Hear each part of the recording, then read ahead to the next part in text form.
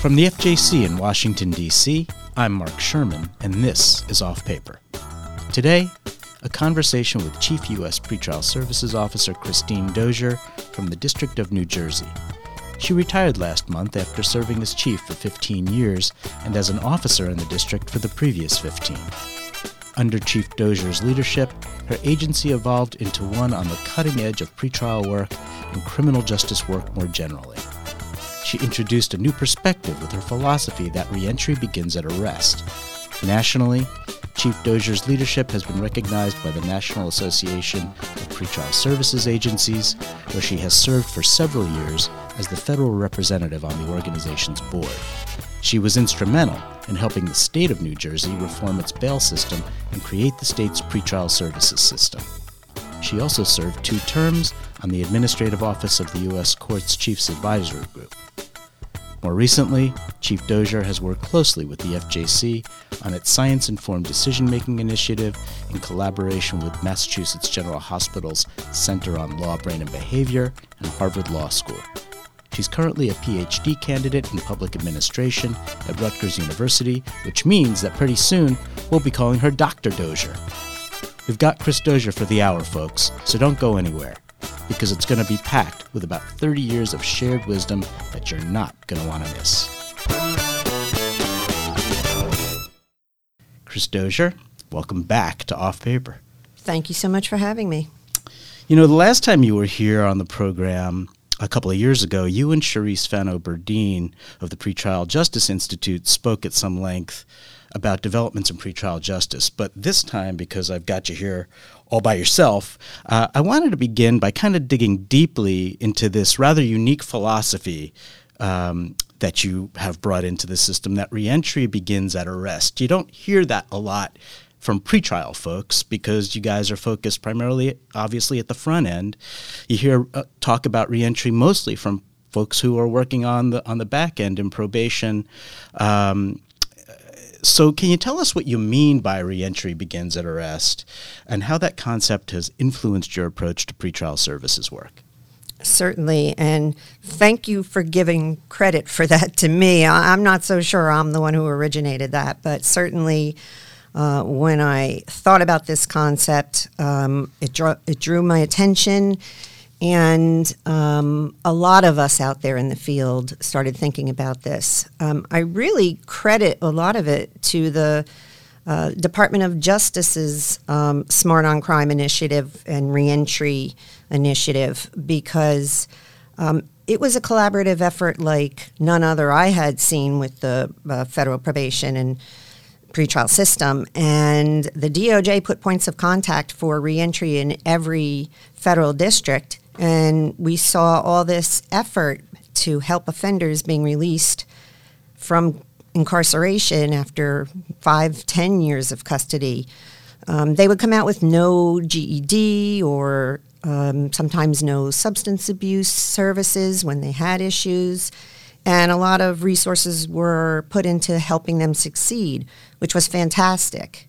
But those of us in the pretrial field watched this and thought, hey, I supervised that guy for a couple of years, in fact, and if these services are good for him coming out, why weren't they good for him earlier in the process?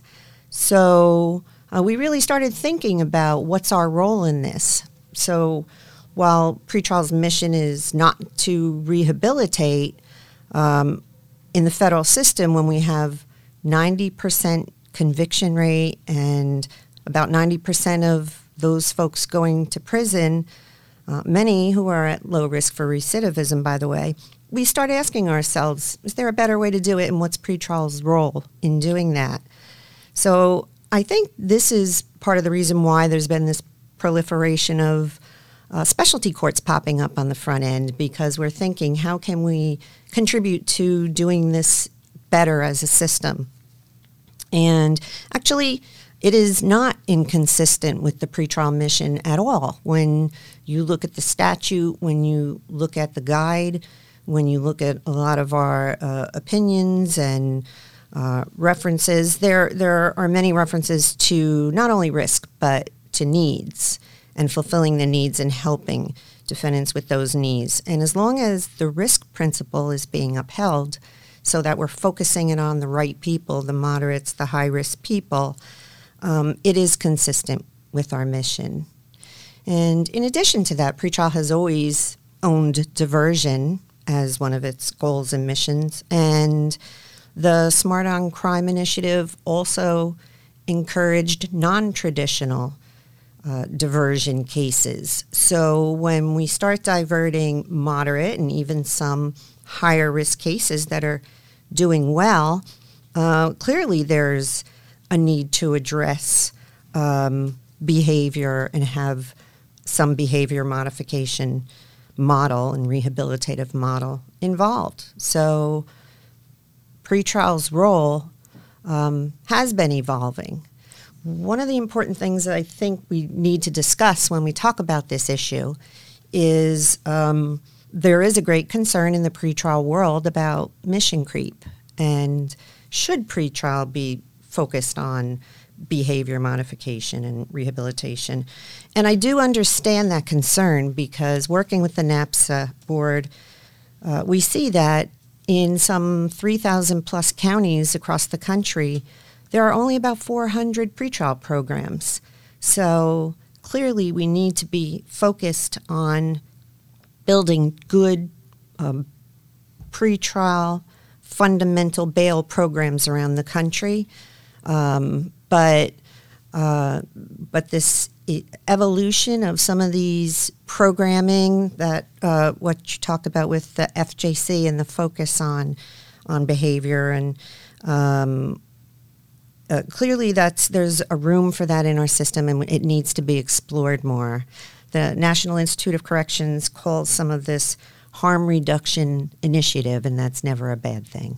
So, one of the things that occurs to me as I think about reentry beginning at arrest is, and the pretrial role is really sort of taking a more systems view, that we have an individual, in most cases, an individual who's coming through the system. They're arrested. They end up before the court. They're perhaps either detained or released, hopefully if the case allows for it. Then you all in pretrial services will supervise them, and then I think something like 97% of the cases end up in a conviction or a plea, and most of those individuals are going to be doing some time in the Bureau of Prisons, and then they're going to come out on the back end and be supervised by U.S. probation, which is also within the federal courts, within the district courts. So to me, it speaks very clearly of taking a systems view and sort of seeing how this individual is going to be touched by our system in various ways and by various parts over the course of this very critical part of their life. And it seems like if you can sort of take a harm reduction or an early intervention approach, it just seems to make more sense, not just in terms of public safety, which is paramount, obviously, but also just in terms of like efficiency and cost. So can you speak to those issues? Sure. Well, clearly what little research exists in federal pretrial, and it's consistent with what we see in the state research with the state systems. Clearly, when defendants have an opportunity to be released pretrial, the research shows that they do much better. They succeed at a much higher rate, not only during the term of pretrial, but post-conviction supervision, and they also have much better outcomes in the sentencing phase. They have the opportunity to not only assist in their defense in a better way, but to put their best foot forward, to work, to earn money, to support their families, to get interventions, substance abuse, mental health, cognitive behavioral therapy, things like this that really allow them to turn their lives around. And when judges see people that have come a long way since the time of their arrest, clearly there's an impact at sentencing for the better. So I think that this is something worth worth elaborating on, this idea, and that there is some research out there that substantiates the claim that if a person does well on pretrial supervision, it can really positively affect their sentence, and then their how well perhaps they even do in the BOP, and then obviously coming out onto post-conviction supervision. So it's one thing to sort of claim that anecdotally. It's another thing to say that there's some research out there to support it. And so, again, I think it from a community safety perspective, to some degree, it might be counterintuitive, but it actually can work. The other thing I wanted to ask you about is, to what degree have you, because you've sort of you've pushed this idea of arrest, a reentry beginning at arrest, have you gotten any pushback either from other people in pretrial, state or federal, or perhaps from federal defenders, who, again, I think have a good reason to be concerned about things like mission creep, and risk assessment, and all of the things that are being written about now that are of concern? Yeah, for sure. And I think it's good that there's pushback, because we do need to carefully think through how we're doing things. And when we start seeing a trend happening in the system, we want to make sure it's for the right reasons and it's going to have the good outcomes that we want. So certainly there has been pushback from many in the pretrial field who are concerned that we'll call them purists, that and many of them who worked hard in those early years to educate stakeholders what pretrial was about and what it was for. And it was to reduce the incarceration of the pretrial incarceration I'm talking about of presumed innocent people, to reduce crime on bail and to reduce failure to appear. But when we, and in the state system, many of these programs, those cases are being turned around in a very short period of time. They have a lot of lower level cases, misdemeanors, things like that.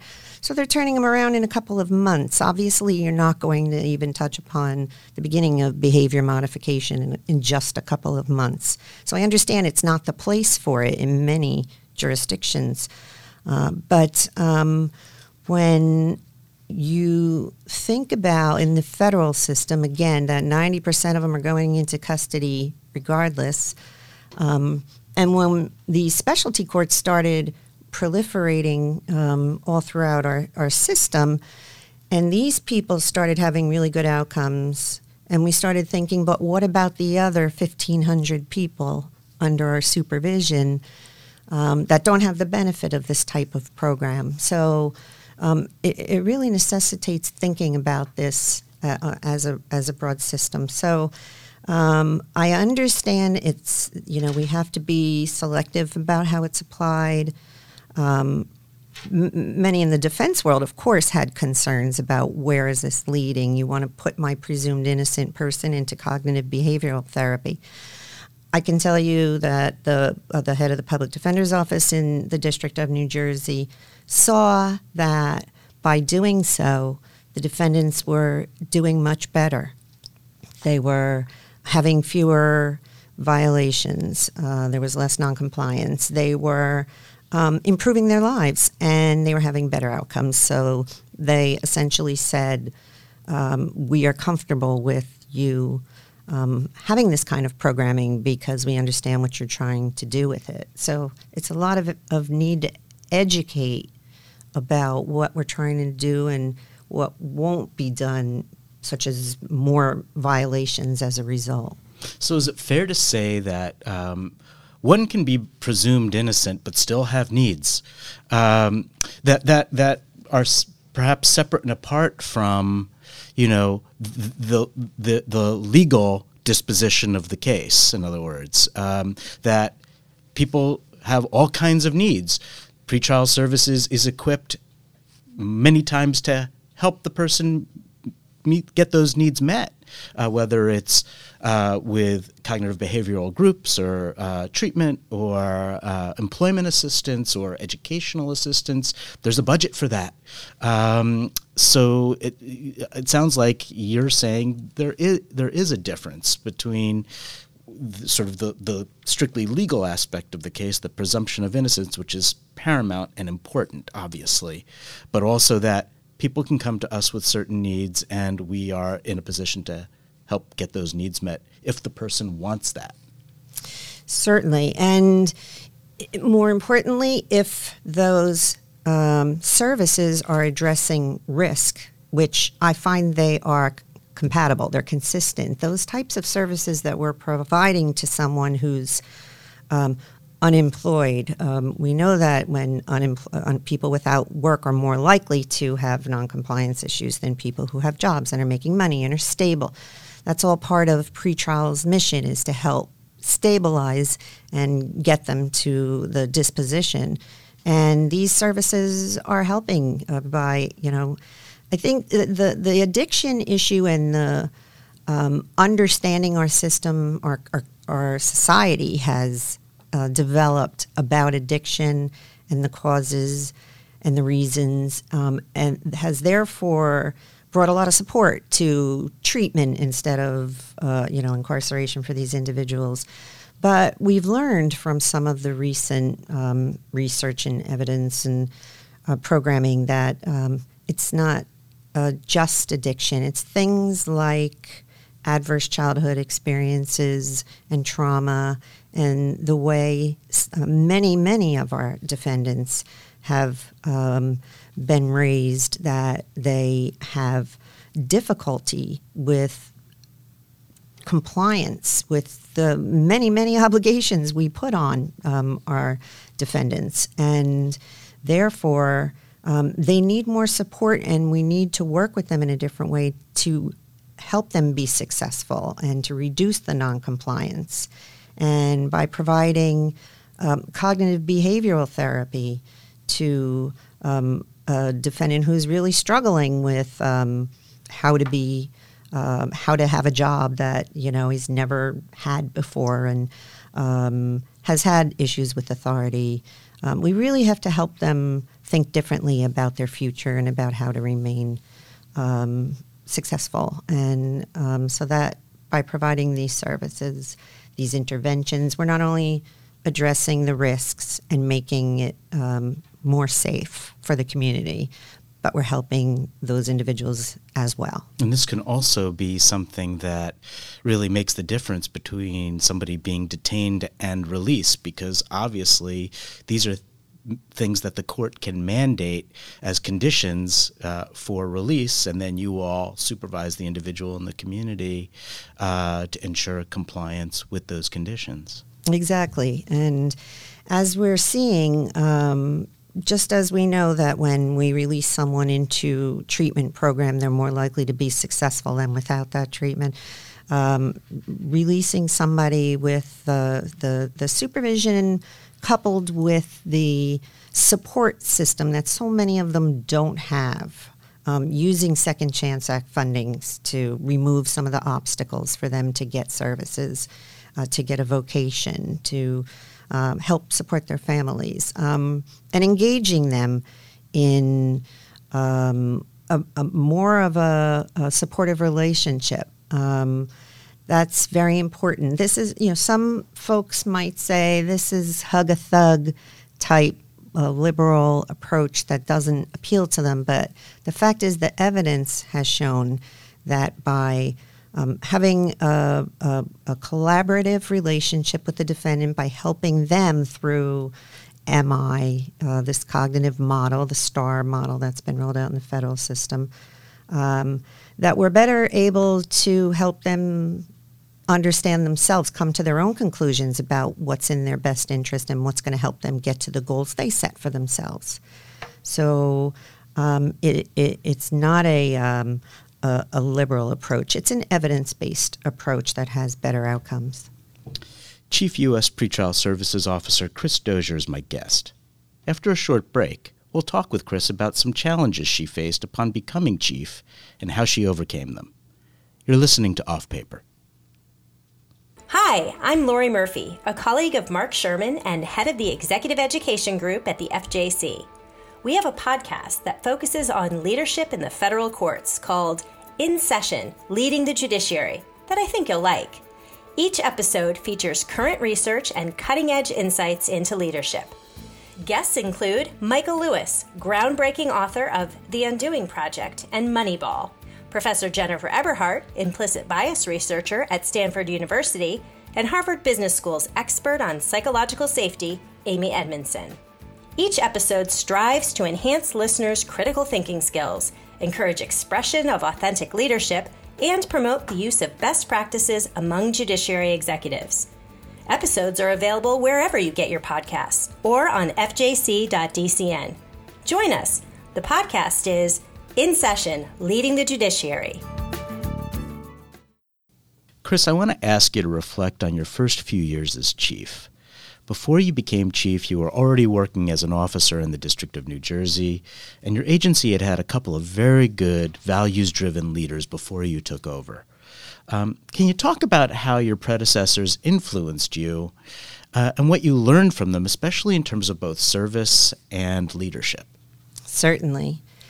So my first chief, John Martirano, was a DATS, a drug and alcohol treatment specialist in the Federal Probation Office before becoming the first chief when our district split in 1987. And so having been a treatment officer, he had a perspective that he brought to pretrial, which was teaching us compassionate service. So right from the beginning, I came in understanding a role that, of course, accountability was part of it, but compassionate service to those that we supervise. And Tom Henry was brought in when the agency was developed as the supervisor at the time, but became the second chief. Tom was a PhD and a former teacher. So he really taught all of us how to prepare ourselves right from the beginning to be future leaders, to develop ourselves as professionals, a professional expertise in pretrial services, which meant pursuing advanced education. Many of us got our master's degrees working full-time, pursuing training. Most of us in the management team had gone through Foundations of Management and Leadership Development Program with the FJC. Engaging in national level working groups and advisory committees, doing district reviews, so we're learning from other districts what wonderful practices are out there. And not so wonderful. And not so wonderful, yes. So a broad national perspective that really helped develop our staff and learn from others and just have a broader view. But he really taught us to take ownership of our own development and hone our craft. And so I tried to emulate both of them throughout my career. So the notion of thinking about leadership even from the line and developing yourself from the beginning is something that really resonates with us over the last few years. As you know, the FJC has developed a set of 10 competencies for probation and pretrial officers, and one of those 10 competencies happens to be everyday leadership. And so this philosophy that Tom brought in as chief and that you learned from is really, and this was a number of years ago, he was really kind of ahead of his time, which is kind of what you're describing, this notion of everyday leadership. And simply because you don't have the title, right, supervisor, deputy chief, the way it works in our system, right, that doesn't mean, the title has nothing to do with leadership or the characteristics of leadership. And those really begin, at the beginning. And it sounds like you really sort of took that to heart, and the rest is history, as they say. Yes, absolutely. I think we've always told our staff that everybody is a leader in their own right, and helps develop and build our credibility one case at a time, one project at a time. You don't have to just be an officer to be in a leadership capacity. And so just taking pride in what you do, wanting to be the best, whether promotional opportunities and management track is your goal or not. And there are many who aren't interested in doing that for love and passion of the line work, and I applaud that, and we need that. But they are clearly still leaders, and by showing others how to do it well and thinking, with an open mind about the evolution of the practice. In the 30 years that you've been with the District of New Jersey, have you sort of seen that manifest in terms of the culture of the district? Oh, certainly. Yeah. I think we've encouraged many different creative approaches to the way we do our work. We've always encouraged a lot of input. We've developed committees to get input from all different offices, satellite, main office, from all different staff members in different roles. We put together a local pretrial advisory committee to bring concerns, bring issues, bring suggestions. In fact, when I was a new chief, they brought a suggestion that they wanted to change the model that we had in the district of a generalized approach to being an officer doing both investigations and supervision. And they wanted to bifurcate and have a specialization. And while I had concerns about how that might work, will it have well-developed officers who have broad knowledge? Will there be enough officers who want to do just one or the other? We left it to them to work through. And they did, and they came to us with a policy that we implemented, and it's worked to this day. So it sounds to me like one of the ways, sort of a general way in which it's manifested in the district, is that officers aren't shy about coming to the leadership with ideas and sort of laying them out. And whether you agree with the ideas or not, it's like there's a sort of they don't wait for the boss, to speak from on high about what we're going to do. Obviously, there's going to be some of that too, but they feel empowered because of this notion of leading from where you are, basically, which is what you've articulated. They feel empowered to come to the chief or to the deputy or to the executive team with ideas, and they're prepared to kind of hash them out. And if the idea is rejected, it's rejected. No skin off my back. We're going to move on. We're professionals. Is that a fair characterization? Most certainly. We brought in the FJC to do a program one year that was how we influence in all directions. We're used to trying to influence judges to hear about certain cases, influencing attorneys and our peers, influencing by mentoring students, younger officers, but really driving home the point that you all have significant influence. You're in a position of importance, and you should use that influence for the better. We have always encouraged a lot of the participation in things outside of the district, both within the district committees, and some have gotten extra education and training in something specific like cyber monitoring.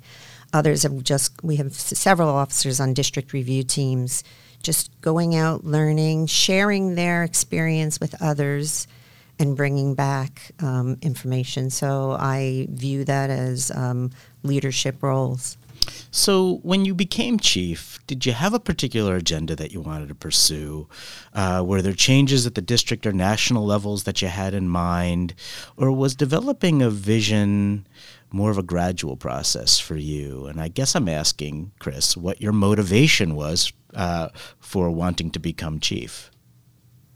Well, I certainly didn't have any specific agenda beyond wanting to be the best that we could be as an agency, as an individual, as a district, and thinking about different ways, leaving alone what was working well and tweaking what needed, what could be more efficient or effective.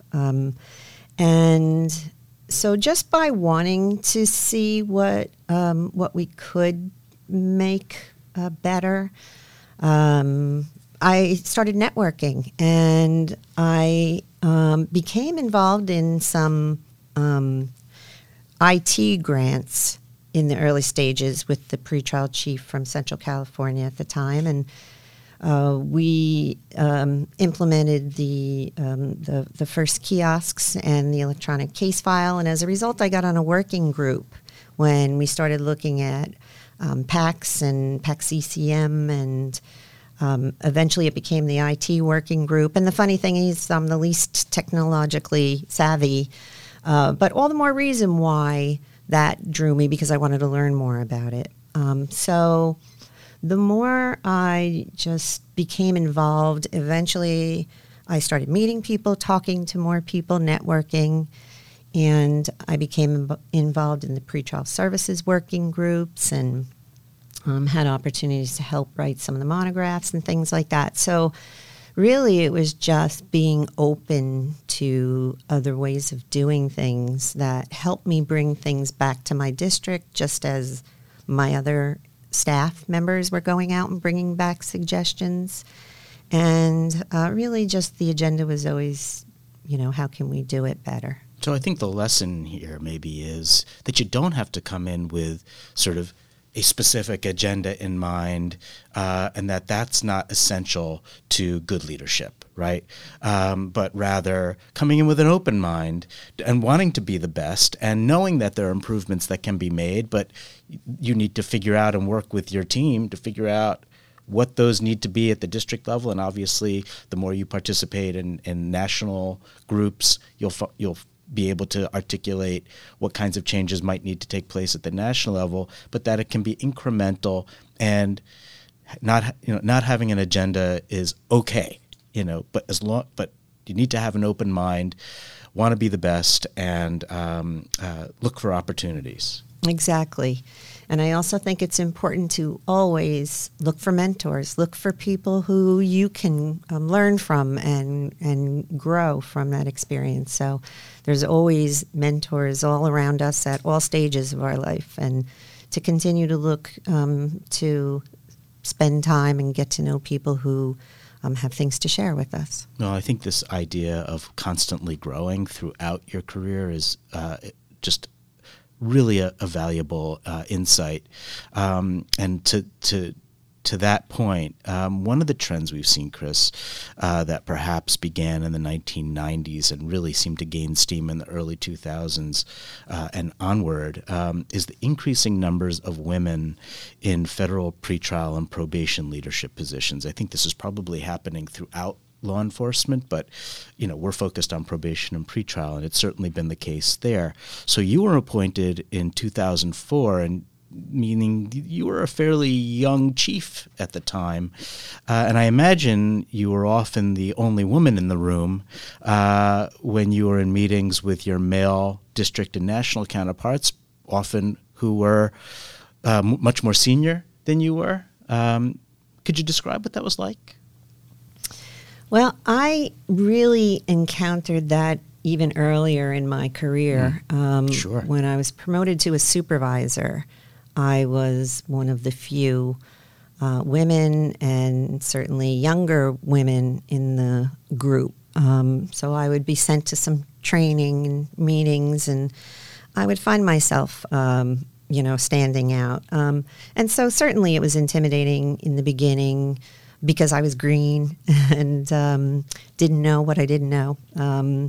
But I found the vast majority to be so welcoming. Those have been most of my mentors have been older men who've just, been very open about bringing me in and teaching me. But when on occasion I would feel as if my opinion didn't seem to resonate, or someone might be appearing dismissive, I didn't try to assume why it might be, whether it was my age, whether it was my gender. I just determined to prove them wrong, that I didn't have something of value to share with them, that they could learn from someone much younger, less experienced.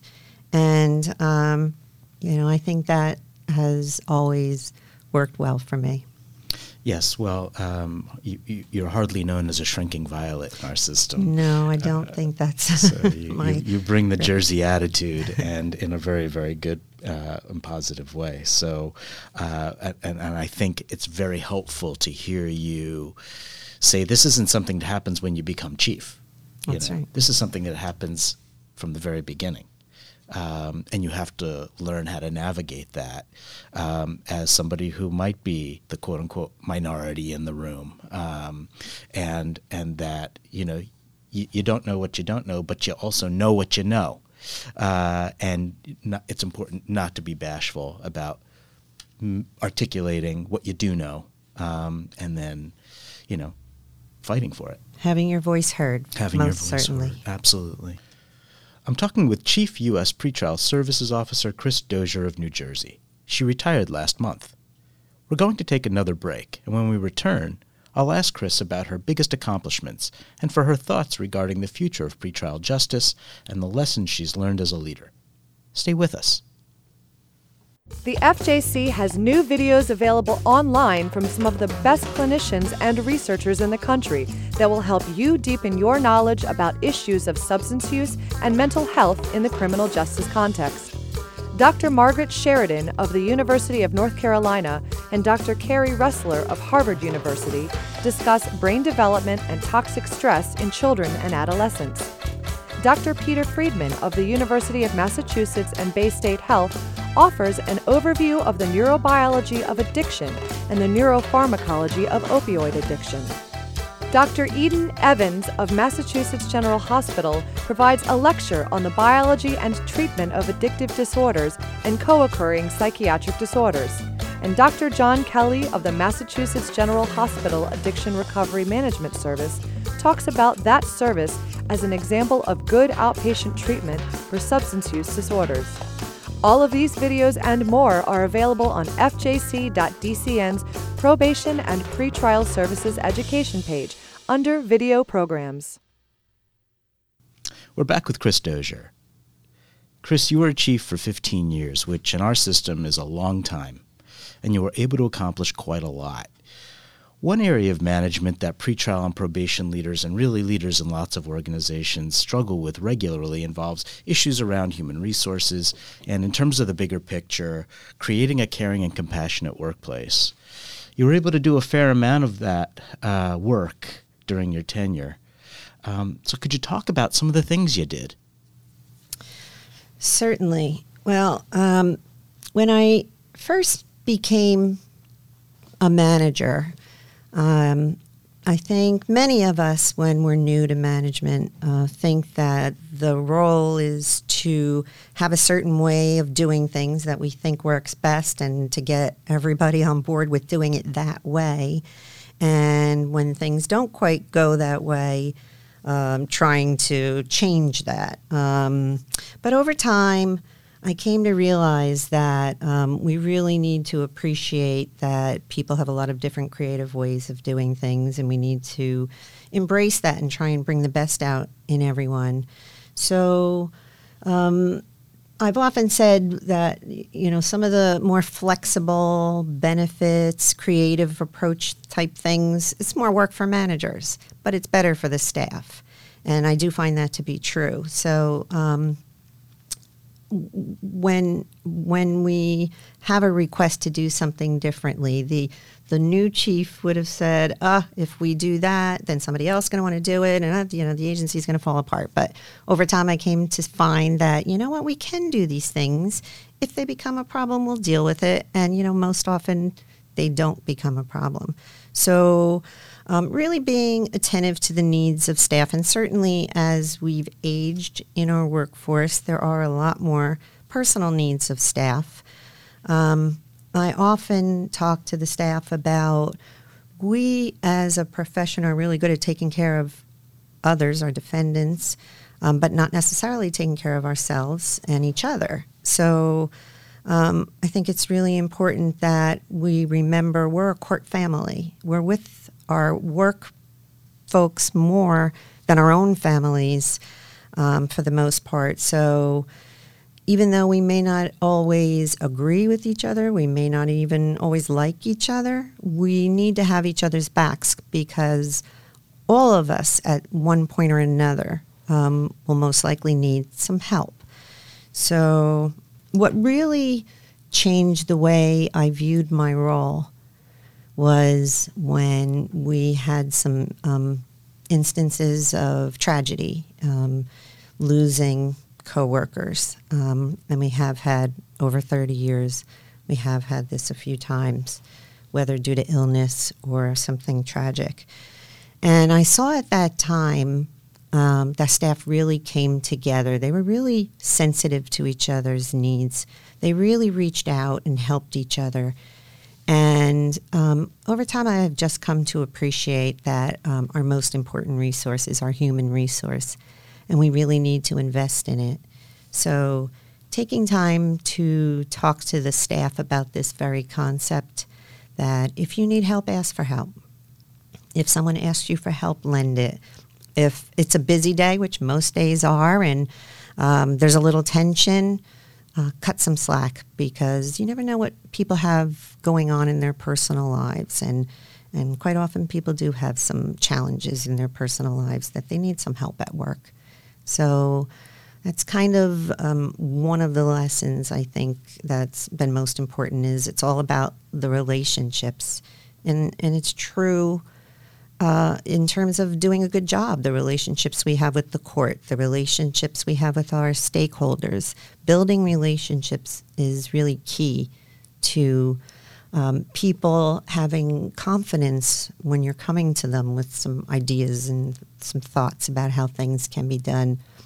And as a manager, particularly when I have to have a difficult conversation with an employee about performance, it's so important that they feel that you're coming at them from the right place, a place where you want them to do well, and not where they're feeling demoralized. So it's all about the relationship building. I think this is one of the most difficult areas that managers have to deal with and learn how to deal with, which is whether we call it performance evaluation or performance management or whatever it might be. And it could be on an individual basis, it could be on an agency-wide basis. But typically, as you know, the traditional approach is to use performance evaluation or management almost as a cudgel. And people feel like they're going to get hit over the head if they've, gone off track or whatever. But the reality is that if you want somebody to improve and you want your organization to improve, the way to approach performance management is in a developmental way. And that when you need to have difficult conversations, in this case, we're talking about performance management, it's about leading with the good, right? Because it's the rare case where somebody hasn't done something, especially at the professional level, something really good, right? And then you talk about those areas for improvement, right? Not weaknesses, areas for improvement.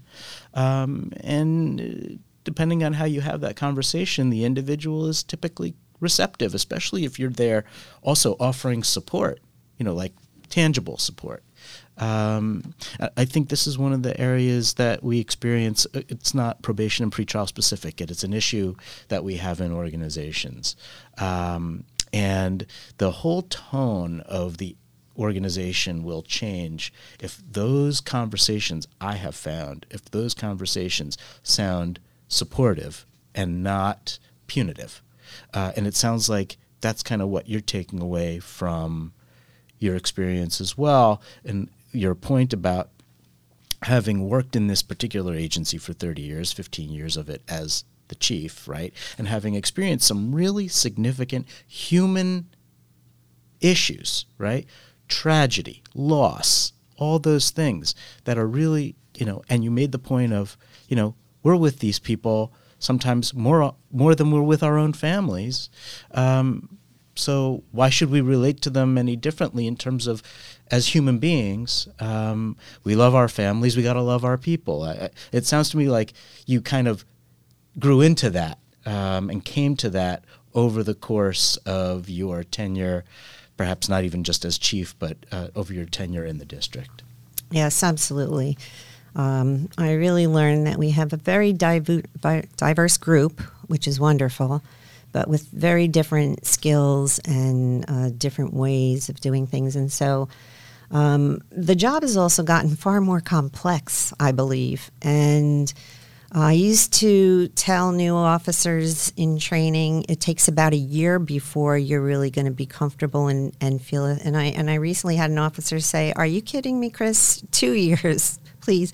So, but I really feel like you can be in training in certain aspects your entire career. There's certainly been senior officers that I think appreciated the extra support of saying, hey, maybe if you look at this FJC program, it'll help you in this regard. So approaching the problem and the evolution from a support perspective, we changed our performance evaluations early on to say meets expectations or see goals, not meets or doesn't meet. So if you're not meeting expectations, then there should be some goals to address that. And it's a training issue. So everybody there wants to do well. We work really hard to recruit the best, and I believe they are the best. And people need different support and different types of guidance all throughout their career. I suspect this also goes to the issues like recruitment and succession planning, right? If you're the chief, especially if you have larger ambitions nationally in terms of things that you'd like to see changed, you're going to need to inculcate those values into your new officers that you're bringing on board, but also think about who's going to be moving into management positions and your deputy position, because when you're out of the district still has to function, and they can't depend on you. Obviously, you're only a phone call away, but I think that's not a philosophy that you want to change when you're out of the district. You want there to be you need there to be continuity, and the staff needs there to be continuity. So I suspect you've thought about this not just in terms of performance evaluation or management, but also just sort of the whole gamut of challenges that exist for a leader. Absolutely. I think right from the point when we're recruiting people, we're looking for people that we see have the ability to grow and develop, and that doesn't mean they have to be interested in a management track, because they don't. But most do have some interest, or many do. And so, as I said, the way we were taught from Tom Henry, that leadership starts right from the beginning, and kind of honing your skills right from the beginning, that it's really important to be thinking longer term about having the personnel with the skill sets to evolve into these higher executive level positions, so that there is a good seamless succession plan. And our system is unique in some ways, and as a national system, it's a wonderful thing that we learn from each other and we make so many wonderful connections. But it's a blessing and a curse, because we also see a lot of movement within the system. We lose our talent to another district. Now we may gain some, but certainly I find in our metropolitan areas it's challenging sometimes to keep people. And so we're losing that talent and that experience. And we're even seeing some competition in the recruitment and the hiring and the promotions among districts, which, you need that stability within the district in order for there to be the relationship building, the staff feeling secure and not constantly having changes in the way we do things. So it was a source of pride that I promoted a strong deputy chief 5 years ago. Give a shout out to John Mueller, who was named chief after I left, but that he was very well ready to assume the helm, and the court was very confident in his abilities and in the agency in general, in the staff, in the practices. And so, therefore, it was a very seamless transition. It could be a very hectic and disempowering situation if there's a lot of unknown that has happened in some districts. So I think it is really important that we think about the future, both short and long term, for our agency as part of our role as the executive. So I want to shift gears and talk about some of the work that you've done nationally. And I'd like you to touch on both your work with the National Association of Pretrial Services Agencies, or NAPSA, and the work you did with the state of New Jersey to help them develop and implement bail reform and state pretrial services. Your service on both of those aspects is kind of interrelated. So talk about that if you could. Yes. I went to my first NAPSA conference in 2005 in Cleveland, and it was so energizing, inspiring. It really motivated me to think bigger picture and to want to go home and do better. And so I met Greg Johnson, who was the chief in Cleveland at the time. And in fact, he became one of those people that helped mentor me. And he was the federal representative on the NAPSA board at the time. So Greg worked with me in 2010. We had a conference, a pretrial conference in New Jersey, in Atlantic City, that was attended by 400 pretrial professionals from across the federal system. And we realized there's a real yearning for this type of training, more of it. So when Greg retired, he asked me to take his place on the federal, on the NAPSA board as the federal representative. And I did that. And it's just been an absolutely wonderful experience for me personally to learn and grow from so many wonderful people, state, local, federal. I took on the role simultaneously. The pretrial representative from the administrative office retired, and I took on the role of developing the federal track at NAPSA for the curriculum. And it became a really collaborative thing with the Federal Judicial Center, with the Administrative Office, PPSO, and it allowed us this freedom to reach out to a lot of really key stakeholders in our system and talk to them about the issues, invite them to be on panels.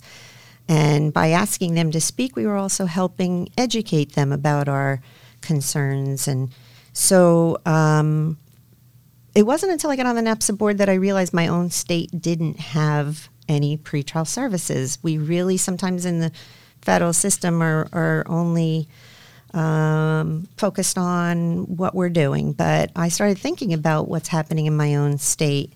And it really was a grassroots effort began and had been going on for quite a while. But I got in touch with several former federal prosecutors who were now in key positions in the state, judges, prosecutors, and eventually governors. Our governor and our Chief Justice of Absolutely. Our New Jersey Supreme Court. They understood what the federal bail laws were and flexibility that provided them, and that when they got to the state that had a cash bail system, that it was wrong and it did not work well. So just to remind the audience, the governor of New Jersey at the time had been the United States attorney for the District of New Jersey. So you had worked with, and obviously you work with that office every day. So you knew each other. Yes. So Christie was the U.S. attorney, and when he became governor, he wanted preventive detention to address some of the violent crime that had been occurring. But there were really many key stakeholders from his office, from the administrative office of the courts, the defense bar. There were a lot of just key people who said, if we're going to do preventive detention, we need pretrial services to make this work well. And Marie Van Nostrand was commissioned by the Drug Policy Alliance at the time to do a study of jail overcrowding in New Jersey. That study was published at the perfect moment that we had planned a symposium at Rutgers Law School about this. And when Chief Justice Rabner saw the study, he put together a commission to plan basically bail reform and some other reforms. So I was really, really fortunate to be able to work in that reform. I testified before the Assembly. I put the key people in New Jersey in touch with really a lot of the key people in pretrial throughout the country, most of them on the bail, on the NAPSA board, because they had good running programs. And I was fortunate to be a part of that. It was on the ballot, and the voters in the state of New Jersey voted in a constitutional amendment, and pretrial services has been in place since 2017. It's an amazing accomplishment, really. And the outcomes so far in New Jersey have been very positive, is my understanding. Yes, many, many districts across the country are looking to New Jersey as one of the premier models for bail reform. It doesn't typically happen at that level. It's typically smaller evolution, but it's just been a tremendous thing, and the work continues today. I'm still the representative on the NAPSA board, and I'd like to engage more of our folks in the federal system to work with us and eventually see someone else in that position. But it's really been such a wonderful opportunity for me. So before we go, Chris, I want to ask you, as you ride off into the sunset, what you're hopeful about in terms of the future of pretrial justice, especially in the federal system, and what are some concerns you have, and then, any final thoughts about leadership? Well, I feel very encouraged by the direction of our system. I think that there have been a number of things that have occurred in recent years that are really moving that ship, turning the ship. It takes a lot of time to turn, but good things are happening. Certainly the programming that I've worked with at the FJC has just been so amazing and creative. The Harvard program being one of them, but they helped us implement our drug court, just so many wonderful things. And the administrative office, they're doing great work as well. I know, shout out to Bill Hicks and John Fitzgerald, who's now at the helm and really has a vision for engaging more and more key stakeholders. So I feel very encouraged by that. I think that our community is starting to have a better appreciation for some of the ways in which we need to help do this better. So I think there are great things happening. It's also a really challenging time. I know in my own district, the workload had really exploded. We had hired 10 new officers just in the last year, and they're still hiring when I left. There was a lot of retirements, so a lot of really new people, great energy, but we lost a lot of that, experience and expertise. So sometimes you just need to slow the roll and just work on doing the fundamentals well before you can be more creative. But I'm very proud of our system. I'm so proud to have been a part of it, and all I could say is that I encourage people to just be passionate about what they do. Chris Dozier, I want to congratulate you on a remarkable career. I've known you for a long time, and it's been just a pleasure to be able to watch you work and to work with you, too. On behalf of myself and my colleagues at the FJC, I want to wish you all good things as you start this next chapter of your life. Thank you so much. It has been my pleasure. And thanks so much for taking the time to talk with us. Welcome. Off Paper is produced by Jennifer Richter. The program is directed by Chris Murray. Our program coordinators are Anna Glochkova and Olivia Pennick. Remember, you can subscribe to Off Paper wherever you get your podcasts. I'm Mark Sherman. Thanks for listening. See you next time.